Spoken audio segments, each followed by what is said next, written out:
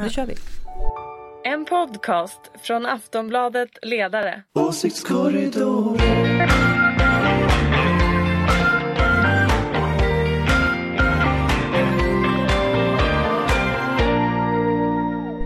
Hej och välkomna till Åsiktskorridoren. Det är den 12 oktober, det är fredag, det är förmiddag. Sverige har varit utan styre i nästan 5 veckor nu. Sverige har ett styre. Ja, fast Stefan Löfven. Precis, vi har ett styre. Vi har ett styre, men det händer ju ingenting i detta styre. Det kan man säga. Eller jo, lite, vi återkommer till det. Men med oss för att kommentera den här situationen. Men kom igen, ni två sitter och säger, låtsas som att vi har en regering. Vi har ju en Ja, regering. men alltså, och sen finns det ju faktiskt väldigt många opolitiska tjänstemän, så att världen kommer inte gå under. Nej, jag är inte orolig, snarare tvärtom. Jag tycker det här går ju väldigt bra. Hugget idag, det de får lösa det här. Hugga. Nej, men de får liksom lösa det här nu. Det är som Belgien eller Italien liksom. Ja, men det går väl ganska bra so far. Eller? För Italien. Nej, men i Sverige. Ja, i Sverige går det bra. Absolut. Anna bara ska se någon slags besked i vad vi ska få för regering. Ja, precis vad ni har en regering. Det här är vad ni får. Det är fredag idag. Ja, jag vill ha en riktig regering. Men ni kan ju fortsätta med den här låtsasregeringen. Och ni tycker att den är så himla bra. Nej, jag tycker inte den är bra. Så länge den är socialdemokratisk är jag nöjd. Så kändes Aftonbladets ni ledarsida. har hört alla röster. Med oss för att kommentera det politiska läget i Sverige just nu har vi Ulrika Kristerssons som är moderat. Yes, hello. Vi har från Aftonbladets ledarredaktion Pernilla Eriksson. Yes, hej. Och Anders Lindberg. Och han filmar. Och jag heter Anna Andersson. Lite flamsigt idag. Nu samlar vi ihop oss. I tisdags så var det då halvtid för Ulf Kristerssons sonderingar. Då lät han meddela att Stefan Löfven kommer inte att stödja en alliansregering. Förvåningen var väl begränsad? Mycket. Ja. Eller vad var det Carl Bildt sa? Att man borde söka läkarhjälp. Ja, om man trodde att Socialdemokraterna så är det. Var det inte Margit Silgerstein som skrev att liksom, vem var det han försökte lura? Det tycker jag är den stora frågan. Hon skrev en text idag i DN om drömmar och livslögner. Ja. Vem försökte Kristersson lura? Ibsen och Willy Lohman var med. Ja, men precis. Nej, men allvarligt talat, han har 2 veckor på sig. Nu har han då, efter 1 vecka kommer han och säger så här: nej, Stefan vill inte backa upp vår regering. Och då säger Annie Lööf, det roliga, då säger Annie Lööf att han ska fortsätta fråga Stefan Löfven. Ja, hon är inte nöjd. Hon tror att det finns mer att hämta där. Men på riktigt, alltså, det här kan inte tagit en vecka. Det här var ju sagt före valet. Vad har Ulf Kristersson gjort den här veckan? Den första veckan, på riktigt? Vad har pågått? Har han suttit i någon slags förhandling med... Jag tror han har vilat sig för att det var väldigt, väldigt jobbigt på det här uppdraget. Nej, men jag tror att han har förhandlat och försökt. De har ändå haft möte mellan M och S. Ja, 2 gånger va? Var det inte så? Ja, jag tror det. Ja, och sen verkar det som alliansen ses typ hela tiden. Men det vet man inte, för att det vi ser då från media, det är ju att någon har gjort det, druckit en kopp kaffe, försvunnit någonstans. Alltså mediebevakningen här börjar bli lite patetiskt faktiskt. Men vad ska vi göra, Ulrika? Alltså bevakningen. Nej, men vad ska vi göra? Vi kan ju vänta tills det finns någonting att berätta om. Nej, men det kan vi inte göra. Det kan vi inte göra. Alltså, det är ju som sossarnas skandal när Juholt skulle avgå. Då hade Aftonbladet monterat upp en kamera utanför dörren till VU-rummet och så filmade man en dörr som var stängd. Slow TV kallas det. Det var väldigt slow TV. Det gjorde vi. Härligt. Det var många som tittade på den där dörren, vill jag påpeka. Det var jättestort. Jag minns ju alltså inför regeringsbildandet 2006. Så på Mynttorget våning 5 så satt ju de 4 partiledarna på Fredrik Reinfeldts rum. Och i 3 veckor så satt hela mediakåren i den soffgruppen. Det var liksom 30%. Till slut fick vi lov att börja köpa godis och luncher. Journalistkollo. Ja, vi hade journalistkollo i flera veckor. Och så var det alltid så här: titta, nu går Ulrika in på det där rummet. Undrar vad som händer där. Vad betyder det? Vem är det där? Men det som har hänt är ju igen att alliansen har dödförklarats. Är alliansen död, Ulrika? Nej, Pernilla? Men det är klart den är. Okej, Anders. Alltså den kommer ju över tid inte kunna hålla ihop om konfliktlinjen i svensk politik går mellan liberaler och konservativa. Det går inte. Den bygger på att du förenar liberaler och konservativa och det spricker nu. Och där får vi se om det gör. Men det är precis, jag har ju pratat om det här väldigt länge, om den här splitten och sådär. Men jag kan inte säga att alltså, så länge de fortfarande förhandlar och det fortfarande så finns de ju. Så att jag menar, ännu så länge så finns de ju. Mm. Alltså jag tänker så här också att vi har ett läge... Det är nästan filosofiskt. Jo, om man ska vara ärlig så är det ju så att alliansen som alliansen, så den struktur som Reinfeldt och andra skapade, Ulrika och andra skapade en gång i tiden, så den har ju inte funnits efter valet 2014. Då sa alliansledarna uttryckligen att de ska gå åt olika håll, de ska renodla sin politik. De hade inget valmanifest den här gången, de hade ingen budget den här gången. Så det är klart att liksom, varumärket finns ju, men innehållet i varumärket blir ju liksom allt mer knepigt. De behöver rebranda kanske om man ska prata om. Ja, eller de behöver fylla det med ett innehåll och det är ju, så länge de säger att den finns så kommer ju alla försöka plocka isär den. De rödgröna påstår inte att de har ett innehåll och då slipper de ju kritiken. Men just att de påstår att de hela tiden finns det öppnar ju för liksom frågan, men vad tycker ni då? De finns ju i den bemärkelsen att de verkar ändå någonstans allihopa på något sätt mer än 50% vilja hellre vara i alliansen än att inte vara i alliansen, annars så skulle de ha spruckit för länge sedan. Och jag håller helt med dig om att det hade varit väldigt bra om vi hade kunnat få ett nytt Bankeryds besked till exempel, alltså en helt finansierad, genomarbetad och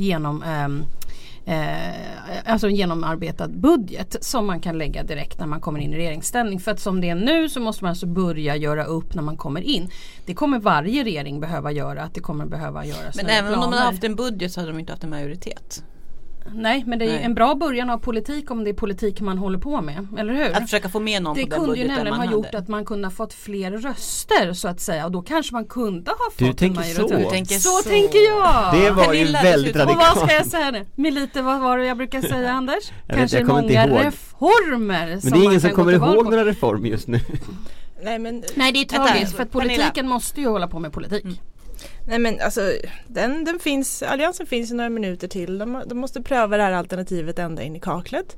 Och sen när Kristersson ger upp, då är inbördes parter fria att söka sig över blockgränserna. Men där kommer vi till frågan om han ger upp eller inte. Alltså, jag undrar ju om det är så. Jag har pratat med rätt många av de här liksom, hyfsat liksom ledande personer i borgerligheten nu liksom, och alla säger ju olika. Vad säger de då? Nej, men vad säger de? Ja, en gäng säger ju att Kristersson måste pröva det här alternativet i kammaren. Alltså att han måste föreslå som statsminister och för att inte få svekdebatt. Nej, för inte alltså går det regering i princip som är. Och det verkar vara en skola som är ganska stark. En skola som är ganska stark säger ju då att men vad händer om de blir valda? Då sitter han ju där med SD. Och om jag var... Det blir en annan svekdebatt. Ja, alltså då har du ju svekdebatten från helvetet. För då har du ju svekdebatten att du har gett Jimmy Åkesson makt. Så att jag vet inte om han vågar testa. Alltså, det rimliga vore ju att han går till talmannen på tisdag och säger: nu har jag försökt. Nu vill jag, antingen så säger han, nu vill jag att ni prövar mig i kammaren, föreslår mig som statsminister, så får vi se vad som händer. Vi testar Jimmy Åkesson, vi testar Annie Lööf, vi testar Jan Björklund, håller det eller håller det inte. Det är ju som den ena rimliga varianten. Smartare är ju förmodligen att gå till talmannen och säga: jag har misslyckats. Alliansen klarar inte av det här som det ser ut nu får någon annan prova. Och då får han bolla över den här bollen till. Och då är vi fortfarande bara inne på talmansrunda 1. Vi är fortfarande på talmansrunda 1. Det här med att det skulle vara talmansrunda 2 för att de har träffats en gång till och sånt. Det är ju så mediakonstighet. Man måste in i kammaren emellan. Du måste in i kammaren för att det ska vara nästa. Och att han bollar över den till Stefan Löfven. För då kommer ju Stefan Löfven ha ungefär samma problem som Kristersson har nu. Så att liksom beroende på... Och då kommer vi till talmansrunda 3.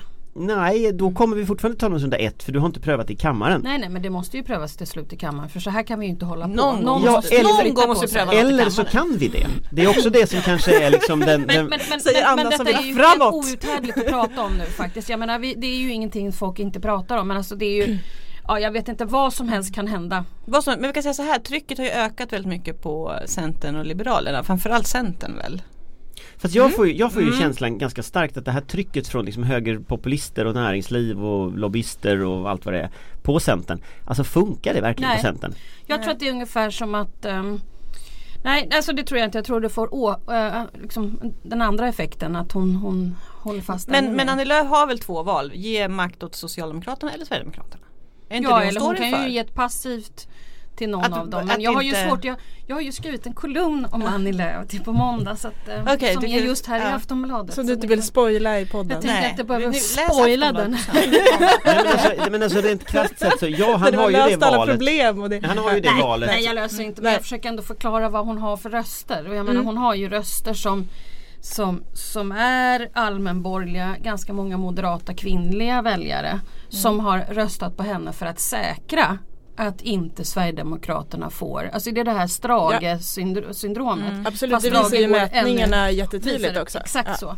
Och om hon skulle då backa på det som har gjort att folk ändå har gått och bytt parti inom borgerligheten så kommer ju det bli jättejobbigt för henne. Så att jag har svårt att se att hon skulle kunna flytta på sig. Och det beror ju på de nya väljarna hon har. Jo, men sen också långsiktigt. Om man läser hennes bok som jag har roat med att göra, den här sanningens ögonblick, så är det så uppenbart att hon tycker verkligen inte om SD.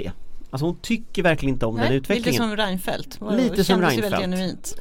Och då känns det ju som också att vill hon bli statsminister en gång i framtiden, då måste hon vara lojal mot sig själv. Annars så kommer hon ju vara toast ganska snart. Både för väljarnas skull men också... Hon verkar ju inte superförtjust i Stefan Löfven heller, om vi ska vara helt uppriktiga. Det är kanske en annan sorts antipati. Men det är ett val mellan två får man välja vad gillar man minst. Okej.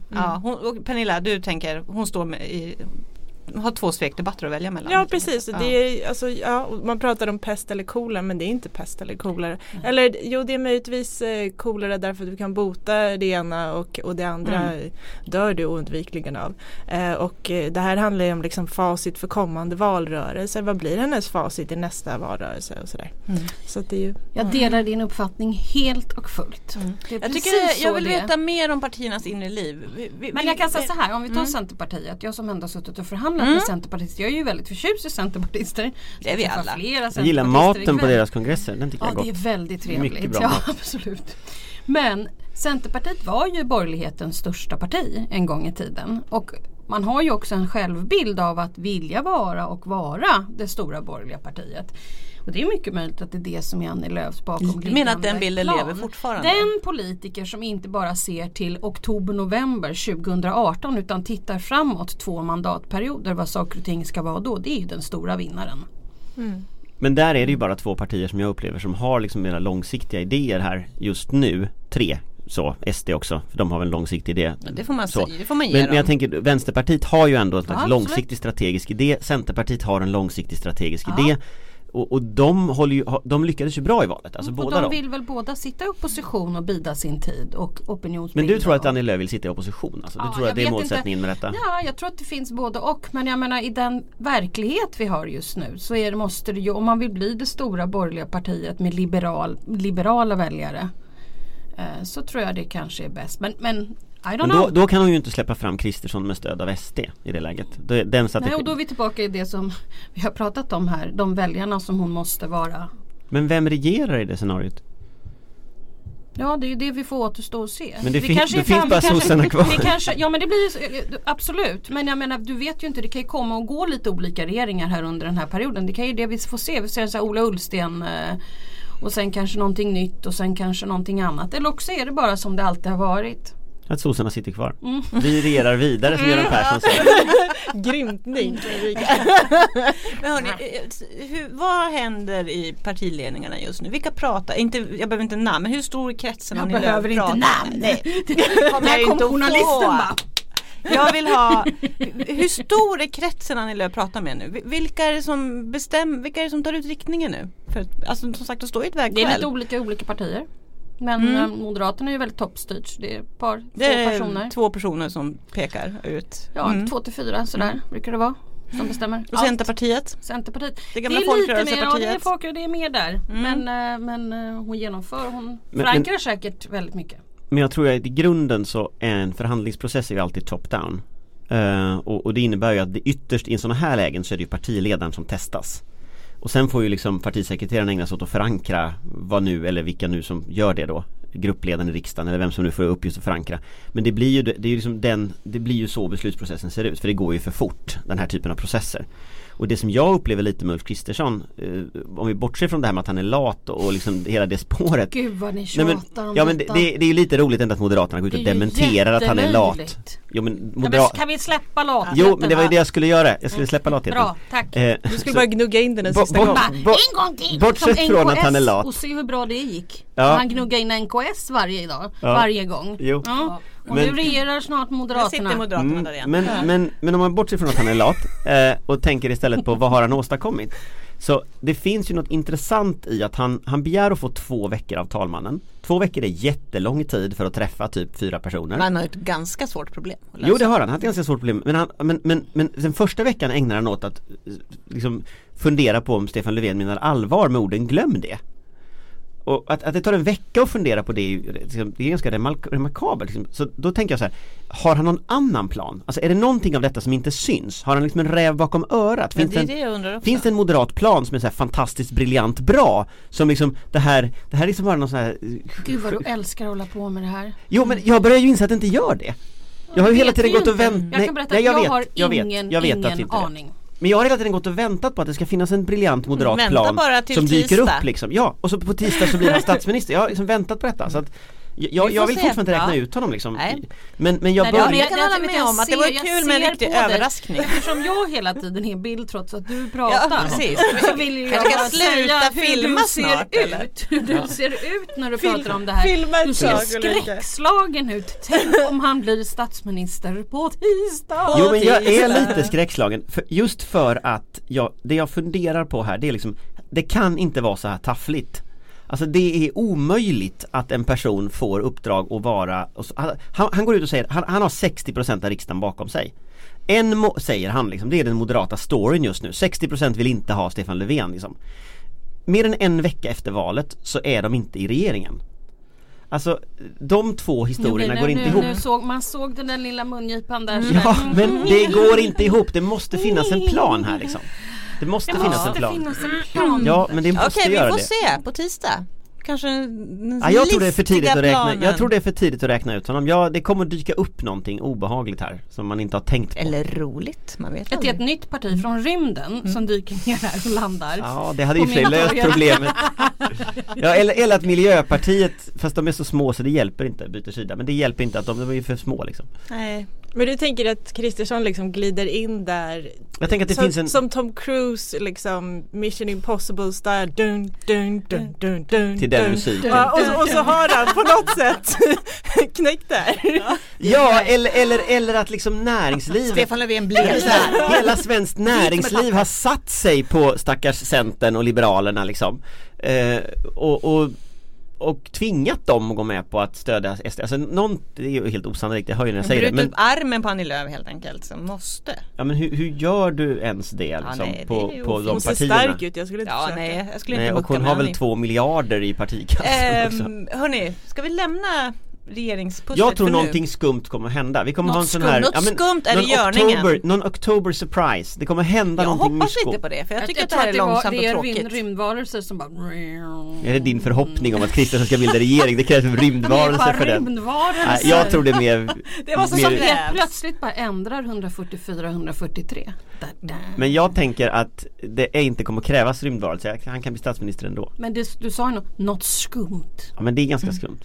Hörrni, nu ska vi faktiskt prata lite sakpolitik. Det finns ju ändå lite att prata om, även om det inte så mycket händer i regeringsfrågan. Det är nu han kommer stänga av den en fråga som har bubblat upp nu i veckan är den om LSS, lagen för stöd och service. Den är under utredning sedan 2016. Eftersom regeringen Löfven och även regeringarna före det var bekymrade över de allt större kostnaderna. Från år 2000 till 2015 fördubblades kostnaden för det offentliga för den här servicen.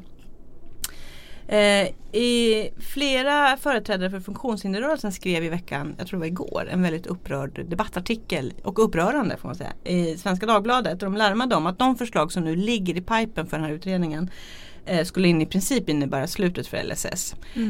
Det var bland annat om schabloner om 15 timmars hjälp på dagen utöver det grundläggande behovet. Nya regler för barn under 16 år, vilket de befarade skulle antingen göra föräldrarna helt utschasade eller att fler barn helt enkelt skulle behöva bo på institution, alltså inte kunna bo hemma med sina föräldrar längre. Anders, du skrev en ledare där du kallade frågan om LSS för Stefan Löfvens försvarsfråga. Vad menar du med det?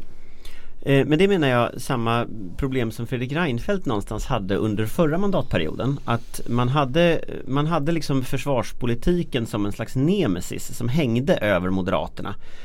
Där Moderaterna gick in med väldigt stora besparingar i inledningen och där liksom den kom tillbaka igen. Kallade försvaret ett särintresse?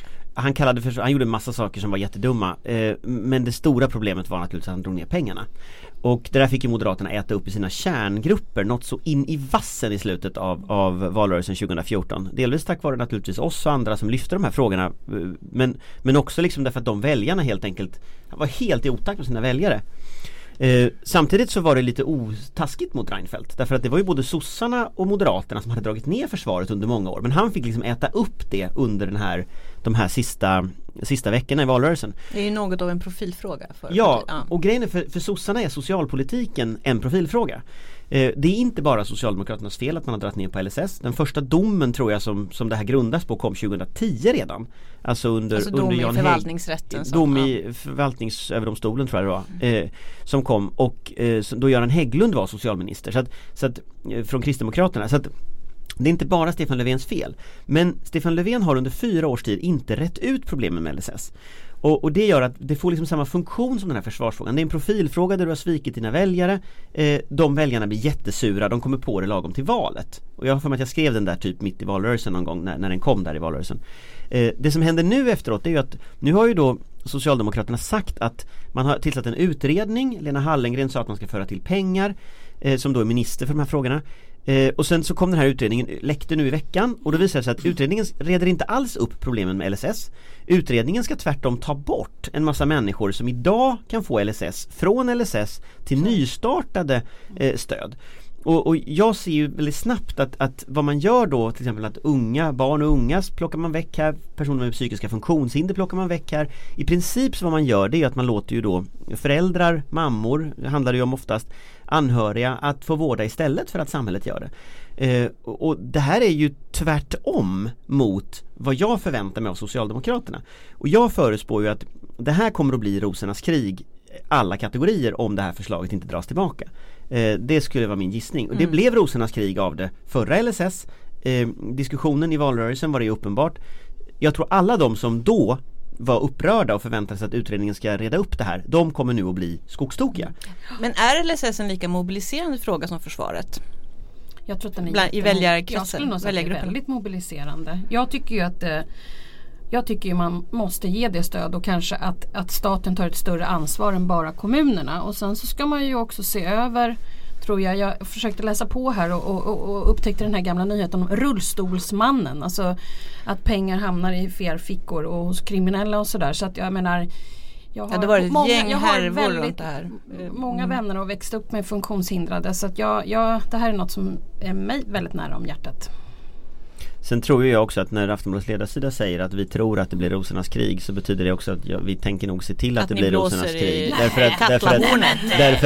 Därför att vi kommer inte att stillatigande acceptera att Socialdemokraterna har den här typen av politik. Utan här kommer det att bli bråk. Men vad ska man göra? Vad var det man skulle spara i det här läget? Var det 500 miljarder? Va? Och det är ungefär lika mycket som budgeten för Slussen har ökats med. Alltså ett samhälle är aldrig bättre än hur väl det tar hand om sina utsatta. Och det här är en sån borde vara en grundfråga för Socialdemokraterna. Varför är det inte det då? Varför har de släppt det här? Jag tror att det är Finansdepartementets fel. Alltså det är nationalekonomerna. Nej, men jag tror att det är budgetavdelningen på Finansdepartementet. De har en perm med saker de tycker är lite dyra som de vill dra ner på. Och så varje ny regering som kommer in så får den här permen under näsan liksom. Och så är man inte tillräckligt bra som fackminister. Och sossarna hade ju Åsa Regnér, ingen kanske kommer ihåg henne längre, men hon flyttade till FN, va? Ja, hon flyttade långt bort. Men hon var ju då ansvarig för de här frågorna. Och det som hon gjorde då med det här, det var att hon var ju totalt ointresserad av funktionshinderfrågor. Hon var ju bara intresserad av jämställdhet, vilket är bra, men hon kan ju då inte vara ansvarig för funktionshinderfrågor. Och hon lyckades ju då på ganska kort tid göra sig ovän med hela funktionshinderrörelsen, med alla som är intresserade av frågorna, och samtidigt så lyckades hon ju då inte stå upp mot Finansdepartementets budgetavdelning. Så att det var liksom alla fel som gick att göra. Och det är det sossarna fick betala för. Jag tror det kostade ganska mycket röster i valet. Det här. Och jag tror att gör de inte något upp åt det här nu, så kommer det att kosta jättemycket röster. Och nu går vi in i en situation när det kan bli extraval vilken dag som helst. Så att det är ju också strategiskt fullständigt hål i huvudet att liksom en sån här och de har ju fortfarande inte sagt emot den här utredningen trots att den läckte igår liksom. Kanske för att de är en låtsasregering just nu. Eller? Jag fick du till det. Ja, ja men kom igen. Jag tycker som lyssnarna här, jag lovar. Det är ingen riktig regering vi har. Finns det något mer att tillägga? Jag är sur på det, LSS. Jag måste säga, jag blir riktigt sur på det här. Jag tror vi är väldigt överens. Ja, jag tror att vi kanske är det. Det var så mycket mer att säga. Definitivt ingenting att bråka om. Men vi ska verkligen, vi ska hålla ögonen på frågan, kan man säga. Det är ju kul om Folkpartiet ska sitta i regeringen, Liberalerna ska sitta i regeringen med sossarna. För deras profilfråga är ju de som födde hela reformen 94? I valet mellan 91 och 94. Då går vi vidare. Nu ska vi prata lite lokalpolitiken då. Vi ska prata om att det i veckan blev känt att, det kanske har varit känt länge, men känt i breda lager, att Stockholm är en av finalisterna för att få vinter-OS 2026. Vad tycker vi om det, Ulrika? Jo, alltså jag är ju väldigt förtjust i OS, men jag tror ju att det blir väldigt dyrt och jag är inte så säker på att man får tillbaka de investeringar som man gör. Och det finns till och med, jag tittade efter, det finns någon utredning som gjorde någon koll på OS i London. Det var inte så att man fick tillbaka de här fina investeringarna, men det är säkert jättekul för de som styr Stockholm just då och får klippa band och det kommer väl inte de få göra. Det kan vi väl inte ha något litet kommunalråd. Det måste vi väl borgarråd heter de här. Förlåt, borgarråd. Jag tänker att då ska vi väl minst ta kungen. Nej, jag tänker att Stefan Löfven sitter nog kvar då. Stappla fram till bandet. Pernilla, Kristerssons sonderar regering, Stefan Löfven sitter kvar. Alltså, den enda sport jag tycker är kul att kolla på är fotboll. Och det gör man inte i vinter-OS så får jag då en sån där när man gnuggar på isen, curling och bob och sånt där roligt. Skidåkning. Ja, absolut. Nej, men någon sa i peppig ton att det här kunde innebära en massa spännande kulturevenemang i stan såväl som runt om i landet. Då vaknade mitt intresse. Och i så det är fall sånt de bara sockrar med. Då är jag för. Jag tycker det är roligt. Jag tycker det är kul med fest. Jag tror att det blir fest. Kommer Aftonbladets ledarsida driva att Stockholm ska ha jag kommer aldrig att skriva en rad om sport i något forum, men det är olyckligt. Jag försökte ju med fotbolls-VM. Jag råkar veta att vi har diskuterat saken och mina medarbetare är oerhört glada. Ja, jag också över detta. De är dock inte här just nu de gladaste, för det är Jonna och Daniel, de är oerhört pepp på detta. Så att förvänta er många texter. Ja, förvänta er många texter om att det är en jättebra idé. Men jag förstår ju Daniel, men Jonna. Nu är de inte här och kan försvara sig. Jag ringer Jonna. Vi får ta det. Jag har läst det också på Twitter att de redan har varit ute och dragit en lans för detta. Men sen är det ju lite roligt också att jag tycker högern är lite kul på det sättet att de är så emot det för att det kostar pengar hela tiden. Men det ger ju också massa saker till Stockholm trots, alltså det kostar pengar men det ger ju också massa saker. Men borde man inte åka på studiebesök till typ Sochi? Men inte högern Pyeongchang, var det där det var i vintras? Jag tror det. Vad gör de nu med sina curlingarenor till exempel? Vad är en curlingarena? En plats där du spelar curling. Det känns som när inte okay. andra känner jag kände också, det här var inte riktigt rätt forum att prata sport. Men vi kan gå vidare, när vi ändå pratar om Stockholm. Så precis innan vi gick in i här för att börja prata så kom beskedet att Alliansen och Miljöpartiet nu gör upp och alltså kommer att styra Stockholm de närmaste 4 åren. Är det en bra grej? Ulrika Schenström. Ja, så det är ändå Alliansen. Det är ju ändå Alliansen. Ja, nej, men det är ju ändå bra att Moderaterna får borgarrådsposten. Det kan man väl säga. Men det är klart att om man har haft moderater som har kampanjat, det kom ju ut en nyhet häromdagen i Svenska Dagbladet som jag inte vet om den stämmer, men att man ska backa på Nobelmuseet, jag menar Nobelhuset, det här berömda guldfärgade. Och det är klart att många moderater har ju kampanjat in i kaklet för det här Nobelhuset. Det är klart att det kommer att kännas kanske lite konstigt och många som i alla fall jag känner kanske har röstat på Moderaterna enkom för att få bort Daniel Heldén. Det är klart, det kommer Daniel ju Heldén är ju alltså då miljöpartist. Ja, Miljöpartiet och som det ser ut kommer jag ju sitta antagligen kvar som trafikborgarråd och det är klart att moderata traditionella väljare i Stockholms innerstad lär ju kanske sätta en liten tupp i halsen så att säga. Kan vara lite tveksamma till den här lösningen. Ja, Pernilla, har du några kommentarer till Stockholms stads kommande politiska styre? Nej, men vi ser många svekdebatter. Och det här kan ju bli en av många. Man kan tänka sig att Miljöpartiet får en. Ja, det låter ju som Miljöpartiet, alltså som det låter hittills. De ska ju ha en presskonferens. Ja, precis, vi vet inte riktigt vad det här innehåller. Men det låter som det är Miljöpartiet som kommer att styra Stockholm framöver. Jo, men jag kan väl tänka liksom att någonstans Miljöpartiet gick ut veckan innan valet och vädjade om stödröster från Vänsterpartiet och Socialdemokraterna för de var så rädda att inte komma in i riksdagen. Det var en ganska stor nyhet dessutom. De var ute och uttalade sig om att mätningarna visade att de kom in, men du brukar alltid överskatta dem och sådär. Och jag tror att många socialdemokrater, många vänsterpartister som kanske var miljöintresserade, de gick och röstade på Miljöpartiet för att liksom rädda dem kvar. Och som tack för hjälpen får de nu liksom en bunt moderater i dieselbilar. Ja, och det var precis dit jag skulle komma. Ni kan ju tänka er moderater med Mercedesbilar i Stockholms innerstad som helt plötsligt får miljözoner. Jag kan ju säga att det kommer sitt eget sovrum i princip. Exakt, va? Det kommer att bli dålig stämning. Men där tänker jag att det får ju Moderaterna kommer säkert att få problem att bli återvalda till det 2022. Men tills dess så kommer vi att sitta i den här situationen. Och tills dess ska ju Miljöpartiet förklara för alla de här vänstermänniskorna som har röstat på Miljöpartiet att de får moderater. Men ni vet vad som kommer kunna hända?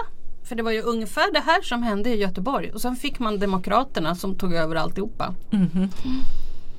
Ja. Vi skulle kunna säga det kan hända något skumt, Anders. Det kan hända det är något skumt i görningen. Man får ett utbytarparti i det var ju Stockholm inte också. riktigt det som hände i Göteborg trots allt, utan i Göteborg så har ju nu Demokraterna i princip lagt ner och låtit sagt att sossarna eventuellt ska men jag fortsätta pratar om ett utbrytarparti. Det var den lilla approvinkeln jag tänkte på.